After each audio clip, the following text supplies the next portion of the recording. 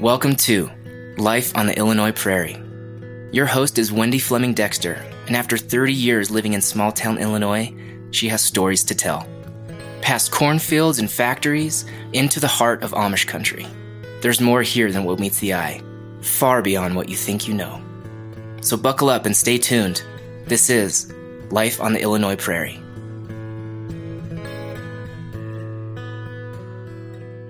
Hi, and welcome to Life on the Illinois Prairie. I'm your host, Wendy Fleming Dexter, and joining me today is co-owner of L&A Farms near Paris, Illinois, Brian Lau. Brian, thank you for being here on this blustery, cold day. Hi, Wendy. I'm glad to be here. Well, I'm glad that you are, because I know you have a wealth of knowledge to share with folks. So would you like to share some of your background and your education and how you became a farmer?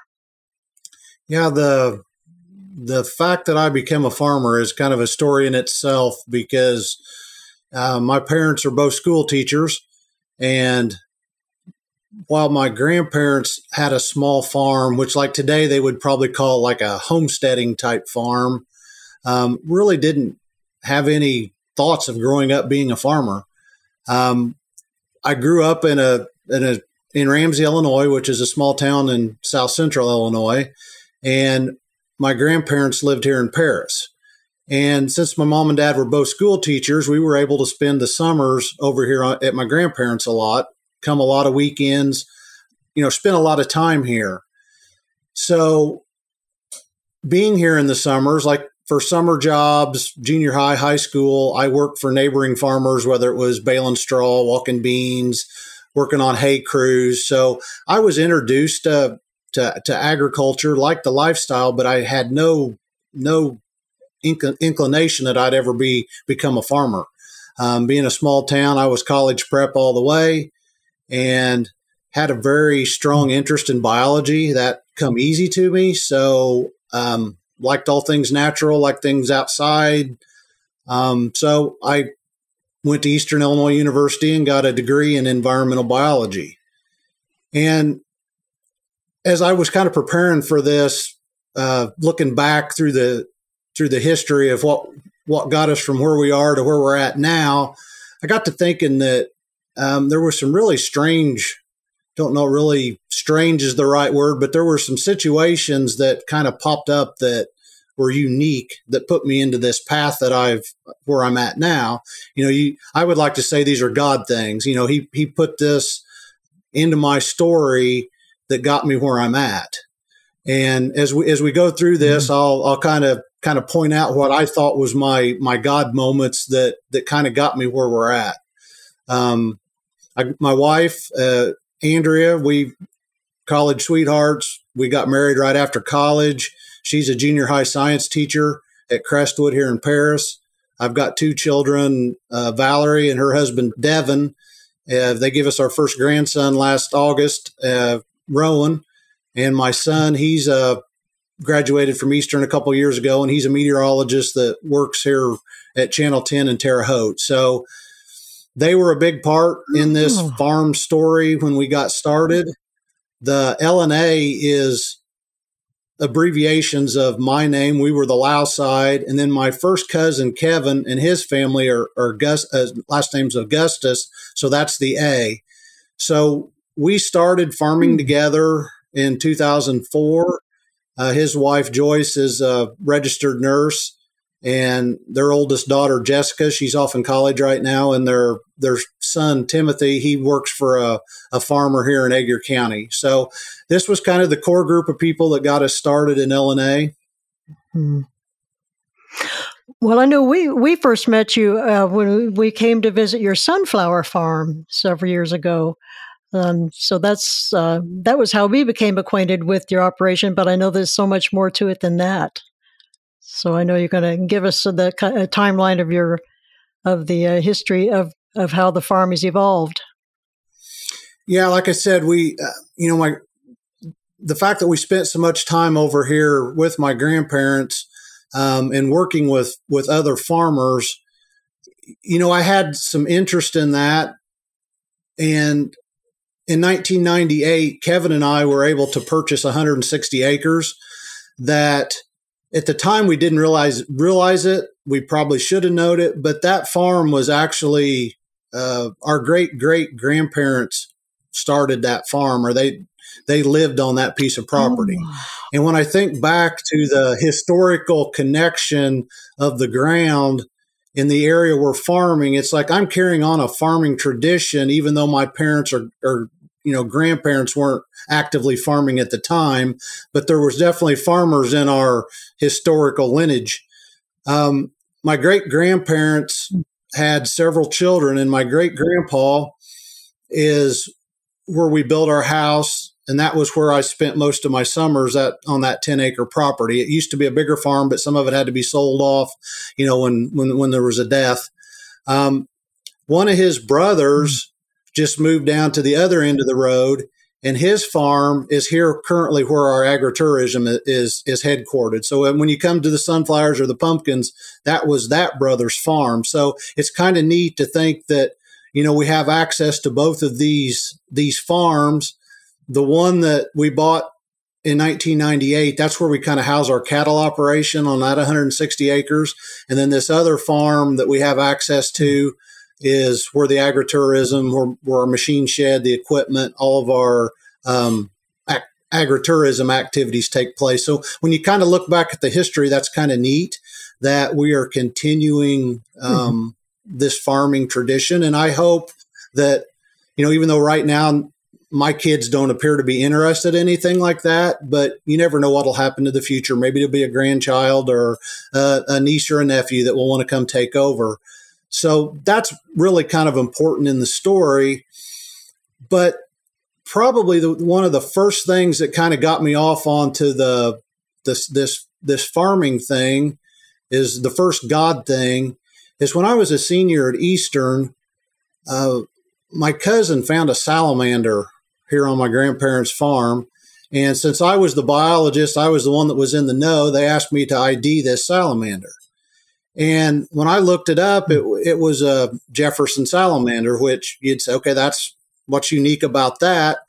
But the uniqueness was it had never been documented of being found in Illinois before.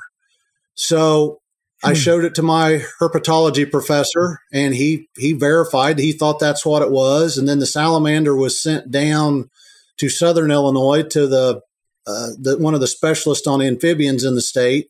And he agreed that it was a Jefferson salamander. So I was planning on just graduating with my bachelor's degree, probably getting some kind of a biology job, and that's where I was headed. But with this salamander popping into my lap, I was able to do research on this salamander and entered the master's program at Eastern. And while I was taking classes and doing research, I was biology all in. I mean, that salamander project is one of the funnest things that I've probably done. It was very rewarding. This is what I wanted to do. But I knew to do what I wanted to do, I probably needed a PhD. And I'm like, I'm done. I'm tired of school because I got married right after we graduated with a bachelor's degree. But I was still working on this salamander project because that was really what I was interested in. And I started working full time with one of the farmers that I worked for in the summer. Paul Staley, he's the one that's got Pumpkin Works. I don't know if people are familiar with his agritourism business that he had for 25 plus years. But when we first started, he was a row crop, had a log hog operation. So I got the farming bug while I was still doing my schooling. And Paul knew that I was getting to the point where I was about ready to graduate, and I'd started looking for some jobs. And he had an opportunity to pick up some farm ground, an additional 300 acres. And he approached me and said, hey, why don't you farm that ground? Put your money behind it. Why don't you get some financial skin in the game? And I'm like, well, I don't have any equipment. How can I become a farmer? And he's like, well, I'll let you use my equipment and I'll trade labor. So it was a win-win for both of us. So that's kind of how I got started in farming. I really liked the lifestyle and I had the opportunity, so I jumped in. But I look back, that salamander might have been the reason that got me into farming, because I would have probably just graduated, would have never went to work for him. And, who knows where I would be right now. Well, we talked about, you mentioned row crops, that the traditional way of farming is kind of come at a crossroads, hadn't it? That unless you have a fantastic amount of land or a big corporate farm, it's harder to make a living off of a farm, right? And that's why you've had all these diversifications and different ideas, that the agro-tourism that you spoke of. Yeah, you're absolutely right. Early on in that journey, I just kind of saw how cutthroat agriculture is to that extent. You've got neighbors going against neighbors, whether they're talking to the landlord saying, hey, I can farm better than he can, or they might be, more financially set, have a bigger operation where they can pay higher cash rent. And I could just see the writing on the wall, because the first landlord I got was over or almost half of the acreage that I was farming at the time. And I thought, if something happens to that, I'm not going to become a farmer anymore. I'm going to become a hobby farmer, and I'm still going to have to go to town and get a job. So we started kind of thinking of ways that we could, maybe make a living on the ground that we had more control over. And at the time I was reading a magazine called The Stockman Grass Farmer, and there was a guy named Joel Salatin that lived out in Virginia, and I really liked the way he wrote his articles. I liked his farming methodology. It was all naturally based. It was, what's best for the animal, what's best for the environment, more organic type minded.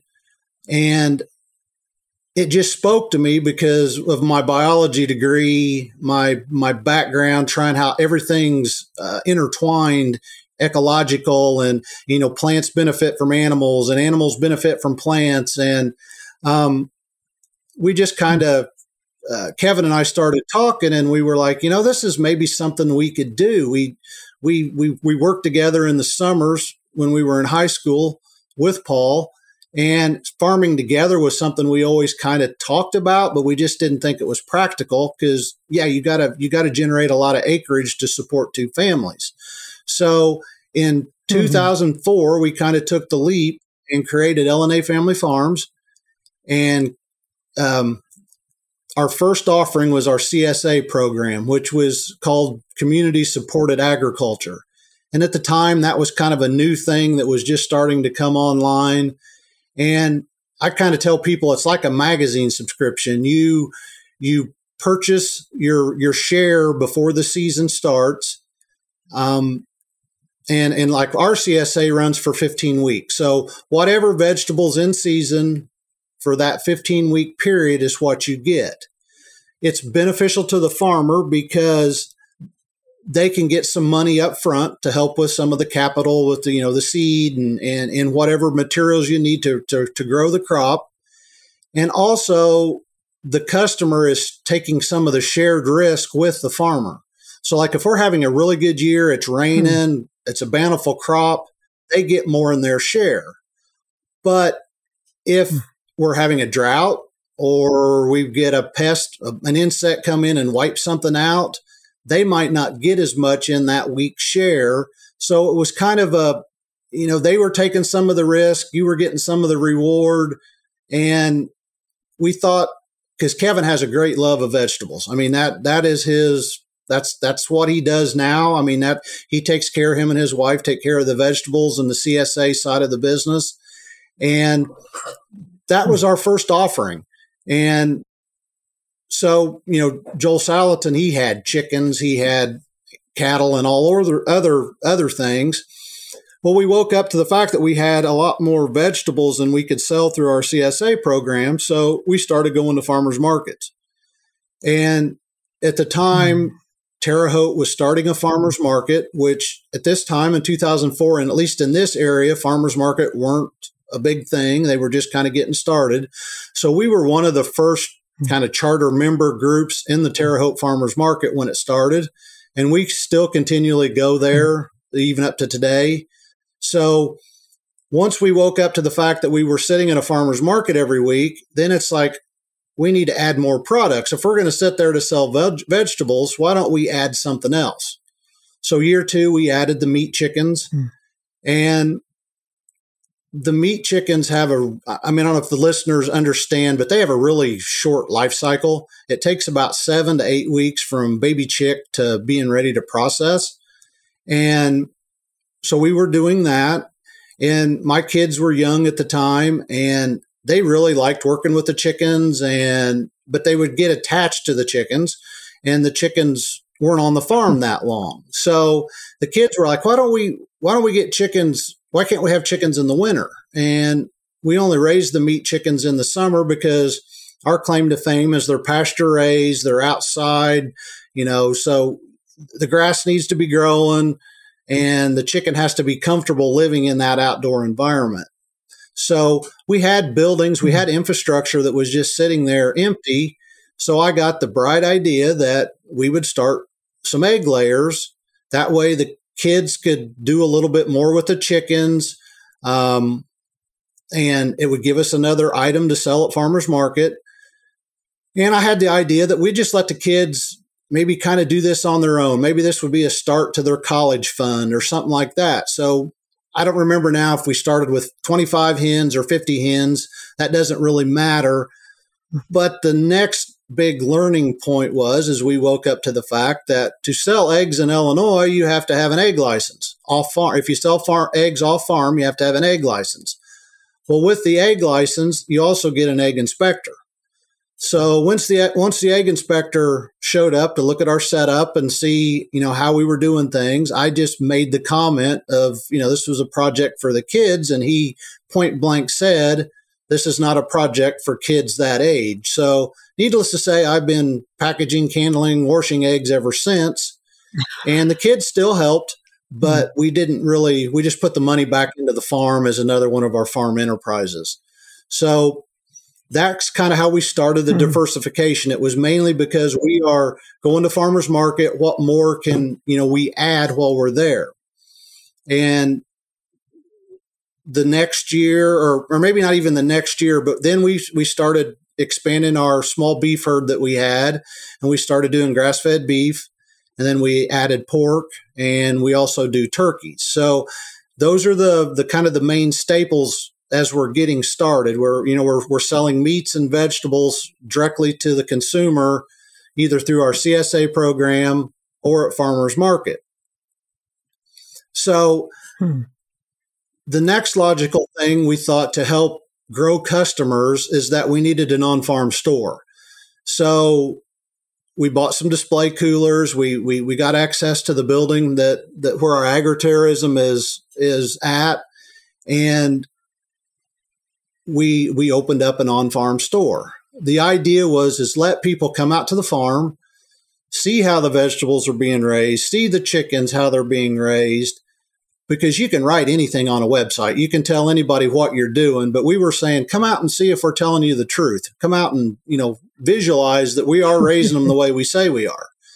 Thinking that they would come, purchase an item, maybe like the item, and let's say they live farther away. Say they lived in Mattoon, and they're not going to drive over here every day to get items.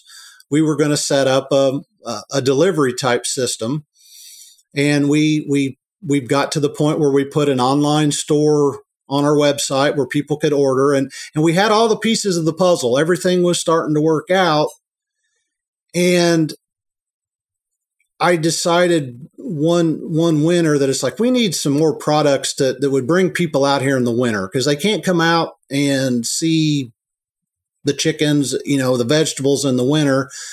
And I always had a love of feeding birds, black oil sunflower seeds, and I still do.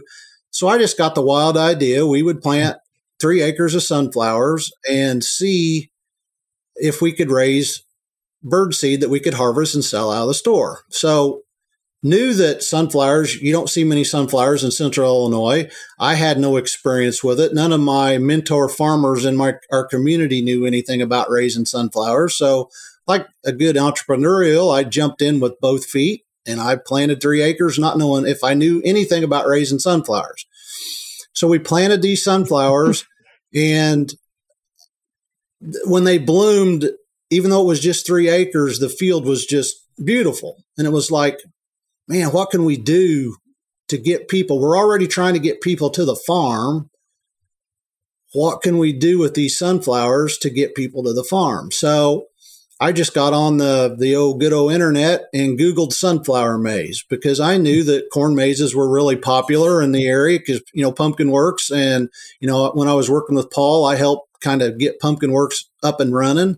So I knew people would come out for those kind of ventures. So, but I'm thinking sunflowers, they're full of bees. I mean, will this even work? Well, once I Googled it and I found there was a farm in New Jersey that had a sunflower maize, I thought, okay, if they can do it in New Jersey, we can do it in Illinois. I've already proved that I know how to raise them. So the next year we jump in both feet. I plant 10 acres of sunflowers. So I think planting the sunflowers was the God thing number 2. So now it's kind of changed the trajectory of where our farm was, or maybe not changed it, but added to it. So the first year, plant 10 acres, know really nothing about when they're going to bloom. So it's kind of hard to advertise you're going to be open to the public because you don't know when they're going to bloom.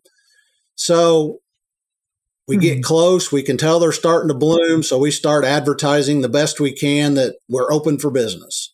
All excited because people were coming. And then the first reality hit. These sunflowers only bloom for 10 days. So needless to say, 10 days, the season was over. So we run 300 people that first year, and we thought, okay, this is all right. People did come. And at the time we were planting sweet corn, about 10 acres of sweet corn. And we had learned that you could stagger plant the sweet corn throughout the summer to extend the season. So I thought, let's just do that with the sunflowers. Next year we can plant 10 acres, but we'll plant 5 acres, wait 10 days, plant another 5 acres. And when we did that, we went and we had a little better idea when they were going to bloom. You still can't say we're going to be open on July 15th or July 20th because it all depends on when you plant them, because it's going to take 56 to 60 days from when you plant them to when you start seeing blooms, if the weather's kind of normal. So year 2 after the 300, I think we jumped up to like 3,000 people on that second year. Wow. And it's like, oh my, we're on to something here. I said, because when we did it, we thought we were doing something for our local community, but we were getting people coming in from Chicago, from other states. And it was like, okay, this is a way to get people to the farm. They'll buy our product. They'll see how we're raising our animals. They'll go back to Chicago. We'll start delivering products to Chicago. I mean, that was kind of the mindset early on. That's why we thought, okay, this agro-tourism will work for us. So the next year we plant sunflowers, and the attendance just keeps increasing. We were getting, 700 people a day coming to this. And it's like now most of the income coming into the farm is heavier from the sunflower side than it is on all the meats and the eggs and all the other stuff we're doing that way. So we continue expanding the sunflower. And probably our max year was the first year of COVID. And that was the year that the attendance was probably the highest. And it was simply just because people were looking for something to do. We hesitated planting because at the time the governor was shutting everything down. I knew that they were allowing state parks to be open. And I thought, well, this is kind of like a state park. So we started talking with our health department and saying, can we do this? They were like, well, since it's outdoors, it's a trail. I think you can do it, but you can't run your hayride wagons. We can't have people together, and it can't really be a maze. It's got to be a path. We don't want people interacting with each other out in the field. And so we planted one field instead of multiple fields. We planted one field just not to, risk a lot of money if for some reason things had changed and we got shut down. But the thing that was neat to me out of that, not over the amount of people, but the insurance company made us have people sign waivers to come onto the farm. Well, after the season, we kind of went through those waivers because it gave addresses and stuff like that. And that year alone, we had people come to our farm from 37 out of the 50 states. And that was just an eye opener to us. Because like, we're a little bitty dinky farm out here in Illinois and Edgar County in the middle of nowhere. And we're getting that kind of response from all over the United States because we're probably 6 to 8 miles as the crow flies north of Interstate 70. So, I mean, we've kind of got a nice thoroughfare through from people traveling. And that was just kind of an eye opener that this is something that we need to be doing. People are really enjoying coming to this. So did you have an issue then with water hemp one year? Was that last year that you had that issue? That these are things that people that come to visit there that we don't think about, that we don't realize how you are at the mercy of nature when you're dealing with these, with your sunflower farm. Yeah, that's the part that everybody can see pictures on social media. They can come out and visit and see, this well kept up farm and it's a lot of work. I mean, from the egg production to even the agro-tourism. It's called agro-tourism for a reason because it's agricultural based. So all the things that affect farmers is going to affect the agro-tourism business. Because, I mean, you've got weather, you've got pressure from diseases or insects or deer. When we first started, we knew that we needed to rotate the sunflowers from different fields. But, I always said this soil is kind of like virgin soil. It's never seen a sunflower before. But the longer we keep doing this, you're going to have to start getting diseases introduced. You're going to start getting predators that hone in on they kind of, the first year they didn't even know what a sunflower was. Like the deer, they didn't seem to bother the sunflowers early on. Now the deer come out in groves. I mean, sunflowers are their favorite treat. As soon as the sunflower comes up, they'll start just nipping the top out of it. And deer are probably number one enemy on our farm. Whether it's the vegetable garden, whether, like I said, we used to raise sweet corn. We quit raising sweet corn simply because the deer were eating. You were having to plant like 2 or 3 acres of sweet corn just for the deer to get enough for you to harvest. Well, then it got to the point where the cost of raising the sweet corn, you weren't selling enough to make it a profitable. The deer do that with the sunflowers. A couple years ago, we were going to plant a field to be blooming in the fall. So that field wasn't planted till 1st of July. And I'm kid you not, we had a 6-acre field and the deer moved in and they literally ate every sunflower plant out of a 6-acre field. We're talking 140 some thousand plants. They ate every one of them. You'd go by there in the night and it just looked like cattle grazing out there in that field. So, deer definitely a big problem for us. Like currently, or I guess kind of to back up the story a little bit, I'm going to say we peaked at the COVID year. Ever since COVID, our sunflower attendance has been dropping, not drastic, but we're on the downward spiral of the bell-shaped curve. Every year, the attendance keeps getting less and less and less. But it's like a lot of the, somebody comes up with something successful, then everybody wants to copy it. I honestly believe we were probably the first one to do sunflowers in Illinois, maybe even in the Midwest. Well, now about every agro-tourism farm all over the United States now offer sunflowers as part of their agro-tourism because they know people come out and see them. And it's a good thing to add. And now the people were not getting the crowds from Chicago because they can probably drive past 3 or 4 other sunflower fields before they get to us. So we've had to learn to adapt, and we just try to add new things to our offering. And around 3 years ago, we started offering sunflowers or cut zinnias into the mix. And we planted 1 acre of zinnias and 2 acres of cosmos. And this was basically, we weren't really thinking for people to cut them and take home with them. But what the other thing, like I said, was, which is a negative, more of a challenge, the sunflowers only bloom for 10 days.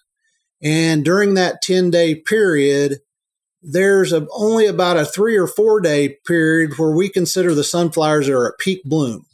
And these are the pictures that everybody's sharing on social media, and they see them, and they just expect that they can come out to the farm any time of the year or even during your season, and that's what they're going to look like. But as that sunflower fully pollinates, the head bends over, it starts to wilt. So people are coming out and they're expecting to see the sunflower standing up nice and perky. So especially if they've drove 4 hours to get here, they're disappointed. So we thought, well, if we add the zinnias, the cosmos, at least they'll have another pretty field of flowers to look at while they're here. So that we tried that. We had pretty good success getting them up and everything. So the next year, we decided we were going to really specialize on selling cut flowers. So we had the zinnia field. We moved it to a different location because we rotate them with just like we do the sunflowers. And we added cut sunflowers to our mix. We had just been raising a black oil seed variety that we harvest for birdseed. And so we planted a few different varieties of cut sunflowers, and people would come out, cut their zinnias, cut their sunflowers, and take bouquets home with them. So we've had to kind of adapt and add to it. So like last year, I think we were up to 20 different varieties of zinnias and 47 different varieties of cut sunflowers. So, we're always just trying to add new things to try to get people coming back. And what we're doing now is a lot more pleasurable for me than what we did early on when we were getting the bigger crowds, because it just seemed like people were in, out, and you didn't really get a visit with people. Now that we're getting smaller crowds and offering more things, people are staying longer. It's more of a relaxed atmosphere. People can kind of come out and enjoy all the beauty of the flowers, seeing the butterflies, seeing the bees and all that kind of stuff. So what we're doing now, we couldn't handle the crowds we were getting early on. So, the business has got to change as things is you're forced to change.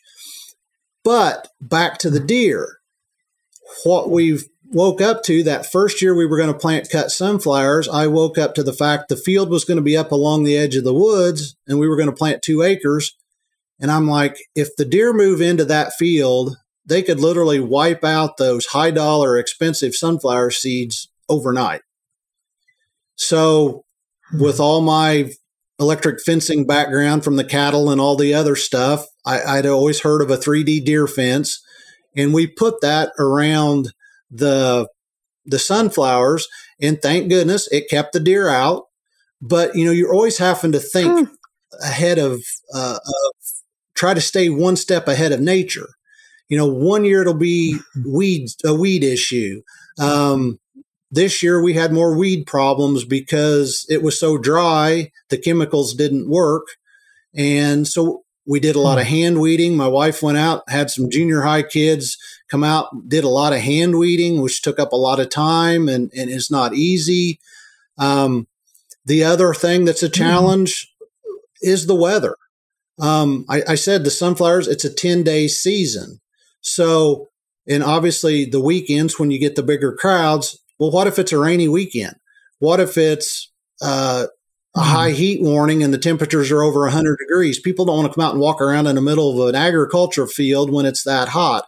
So with the season being so short, the weather can really dictate your final attendance. So, that's some of the challenges that It's not like we're a zoo where we're open 365 days a year. So like if it's raining this weekend, we'll just go next weekend, or we'll just go, a month from now, the temperatures will be cooler. With having a sunflower business and they're going to bloom in the heat of the summer, that's some of the variation that we see in our attendance. It's not that the people don't want to come. They just say, the weather's not right. We're not going to go that way. We see that even in the fall, if the temperatures are too cold or if it's a rainy weekend. I mean, it's the same thing. It's a small, limited season. So the weather really factors in on whether you're successful or not. Mm-hmm.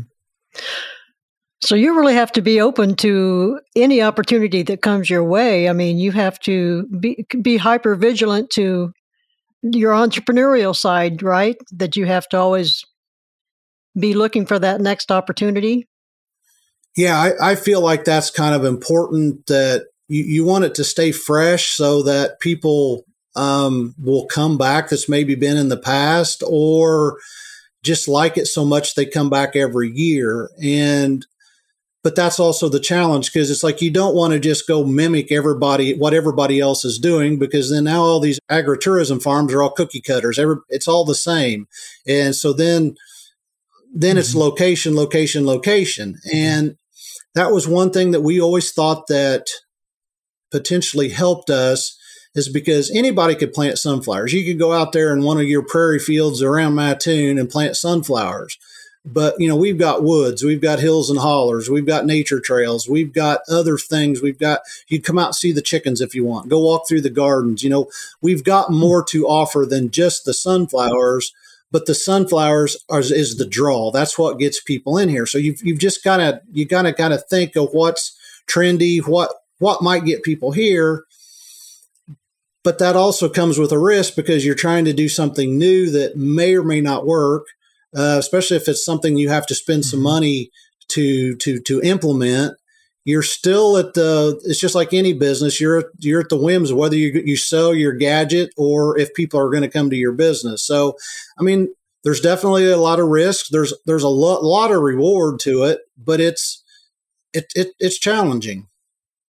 Oh, I'm sure it must be. And your faith in God has probably propelled you through this whole thing. I know you've given some examples of when He intervened and took you down one path or another, but that's got to be a big part of being who you are and what you and your partner do and your family.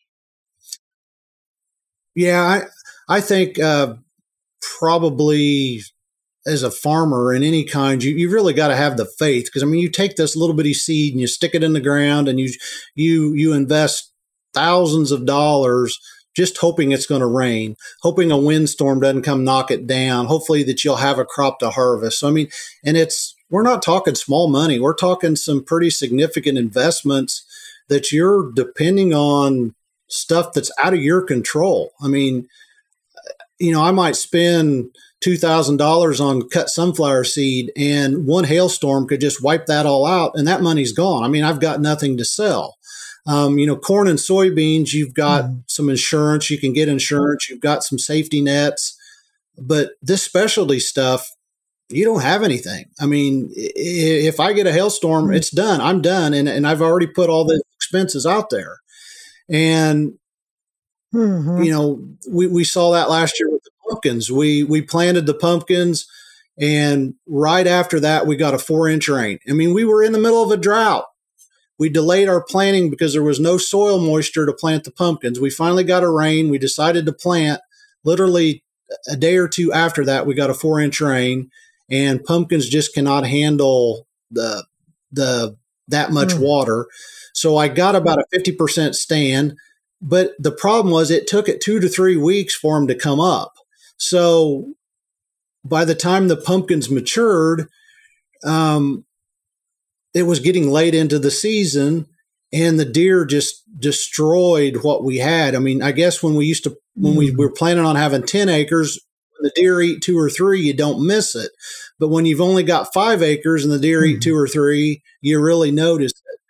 And the rain affected the chemicals. So we had water hemp just solid. The pumpkin fields, you couldn't even see the pumpkins.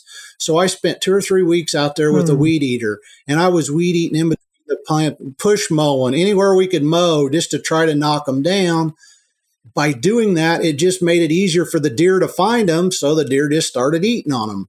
So, I mean, you have so many challenges that every year is different. I mean, that's what keeps you going, because had a bad year this year, maybe next year will be better. And that's back to the faith. I mean, we're really struggling right now. The last 2 or 3 years since COVID has really affected our business. Pre-COVID, we could get beef processed with very little heads up. Since we live so close to the state line in Indiana, all our meat has to be a USDA inspected. So there's a processing plant south of Terre Haute where we take our animals, our beef and our pork.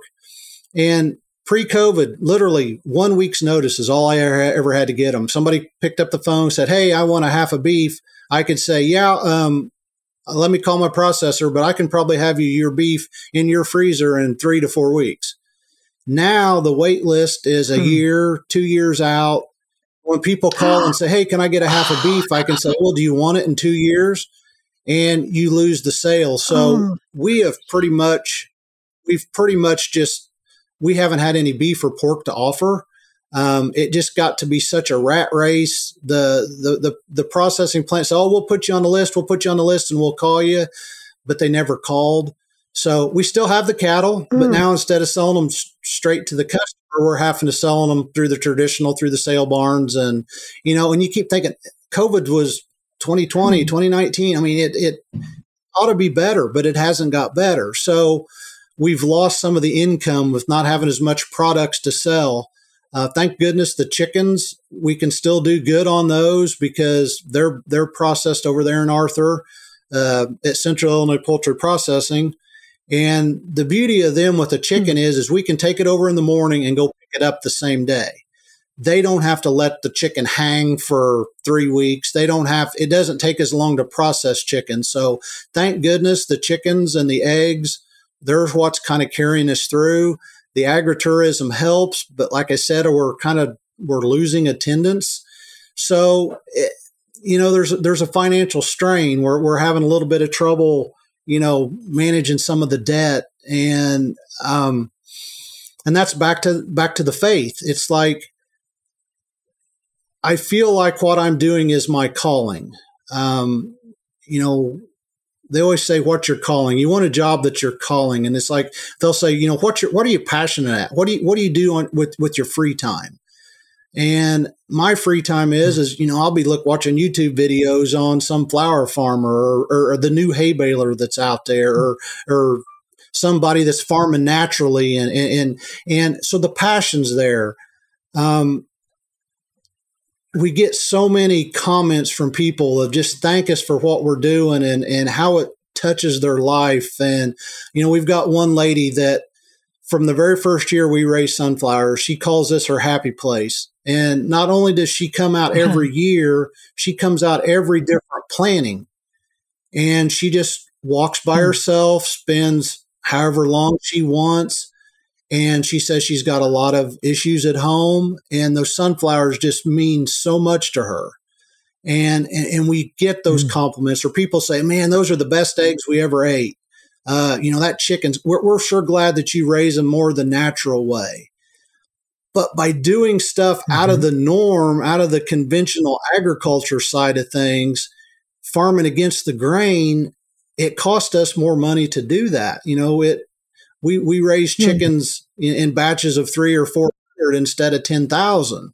And so the costs are different. So it's a challenge, and we're struggling through that. In the winter, we should be looking forward to what we're doing next year instead of saying, should we shut the business down? I mean, if you look at it just strictly from a business side and you look at the balance sheet at the end of the year, you're like, is this really worth all the work that you're putting into this? But then I go back, this is my calling. I say, God, give me the ability to work this hard, to be able to work without really getting a lot of financial reward. And, you always look at somebody else and say, well, this is your God-given strength. And I made the comment to Lauren, the lady that works for us this week, and I said, I think it's easier to pick somebody else's strength. I said, what would you say one of my God-given talents is? And she come right back and she said, you're a problem solver. And I'm like, man, I never really thought of it like that. But she says, you're fighting everything you do every day. There's a problem and you're solving it. Whether it's the deer, what are we going to do to keep the deer from eating this? What are we going to do because this didn't come up? She said, you're trying to solve the problem of why aren't people coming to your farm? So I think that just strengthens that. I think this is my God's calling to do this. But it's like, I feel like we're in the valley. We're down in the valley. We're down in the valley. And you try to be optimistic saying, okay, this is on God's timing. Maybe next year you're going to start climbing Mount Everest. Maybe you're going to start going the other way. So it's like, I don't want to quit. I don't want to quit saying God doesn't, in his plan, we're on his timing, not our own. But then you sit there and think, well, man, is that the devil? Is that the devil trying to throw a wrench in the plan? And he's just trying to make you lose all your financial stability. And, it's that's the challenge that we're going through. And it's just like, you've got to have the faith that what we're doing is, I'm doing this for a reason. Maybe one of these years we will have to shut it down. But that's not our plan. We're planning on moving forward this year. I've got a really neat idea for the sunflowers that I haven't seen done before. Don't know. I mean, I haven't researched everybody. I'm not saying it's a totally unique idea, but there's going to be some financial capital up front to do what I've got in mind. So I'm not going to share with you what I want to do just in case we decide we don't have the money to pull the trigger this year. But, our goal is to try to be open, still have the agro-tourism, still sell the products. Got some other things in the works, but just want people to know this isn't easy. You come out here, you see my big house, you think, oh, you're financially set. And it's like, well, truth be known, we were forced to buy that house so that we could continue having this agro-tourism on this farm. We weren't going to be able to move our agro-tourism business to another location cheaply. So we thought it was best to spend money on that house. So I'm making 2 mortgage payments, doing everything I can just to try to keep this business open. So I'm not trying to discourage people from doing agritourism because it's a great lifestyle, but I just want people, you see pictures on social media and you see things and you think, oh, I mean, farmers are rich. Look at their trucks, look at their tractors, look at all their equipment. Farmers are asset rich, but cash poor. If I decide I'm going to quit and I would sell that house and I would sell this farm ground, money probably wouldn't be an issue for me the rest of my life. But we're trying to keep the farm alive. We're trying to let it impact other people's lives. We're opening up our private property for people to come out for whatever enjoyment they get, whether that's entertainment, whether that's something spiritually to them by just being out in nature. And, I want to pass this on to the next generation. I don't want to be the dead end of the farming story of the Staley family. I don't want it to die with me, so there's that faith that you're doing what you're supposed to be doing, even though it's a struggle. And I think that allows me to keep doing what I'm doing. Well, I think it's wonderful. I know it's I'm glad you shared all those challenges and were honest with people. My dad was a farmer. He was a grain farmer. And I know that most of the time there are a lot of loans out and he was never what anybody would have thought was a wealthy farmer, but that is a misconception so many people have about farmers. Well, Brian, it's just been wonderful for you to share your story of faith and about your farm. Do you have any contact information or Facebook pages, websites you'd like to share? Yeah, I mean, you can find us on the website at lafamilyfarms.com, and we are on Facebook and Instagram, and you can search LA Family Farms for that. So, like I said, social media has been really good to us. I think that's why the sunflower spread so well, because people come out, take pictures, they share it. And we try to keep all of our stuff updated on Facebook, what's going on, so people can come see the flowers when they look their best, not on those days, like I was saying, when the flowers are wilty. So, yeah, we definitely have a web presence and a social media presence. So you can find us there. Feel free to call us, email us, all that contacts on our website. Well, thank you so much, Brian. You've been a pleasure. I know we talked last summer about doing this, and I'm glad you found time. I know you're a busy guy. You're a very busy guy, and but wish you the very, very best in what your upcoming plan might be for 2024. I'm excited to see that, and we've been there so many times, and I always love the flower patch and the sunflowers, and I'm one of those people that takes those pictures and posts them on Facebook. But I appreciate the fact that you bring so many pollinators around, because that's so important. And it's just such a beautiful place. I encourage everybody to visit this farm, especially when the weather warms up a little bit. I don't think you want too many people out there today, like the weather that we have I don't know what the wind chill is, but it's pretty brisk outside today. Yeah, these temperatures like we've been having this week is when you really wish you didn't have animals. There are a lot of extra maintenance, making sure they keep them warm and keep them in water. I'm sure that's true too. That's another thing that people like me who grew up on a grain farm, we didn't have livestock, so we didn't know how difficult and challenging that was. Well, again, I think that's going to draw our show to a close. And Brian, come back and see us sometime if you want to come back on before you start your next venture or before the sunflowers are up. I'd sure love to have you. Yeah, I would be glad to. Thanks for having me. Good. Well, thank you so much, Brian Lau. Thank you. And thanks to our listeners. And if you enjoy Life on the Illinois Prairie, I invite you to like my Facebook page, and stay warm, everybody, and be kind.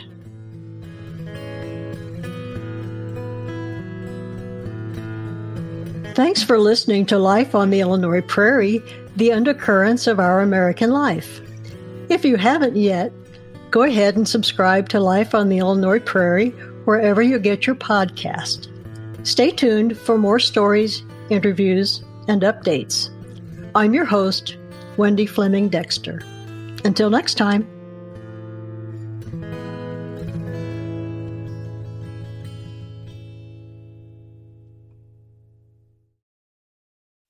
Produced by Audivita Studios.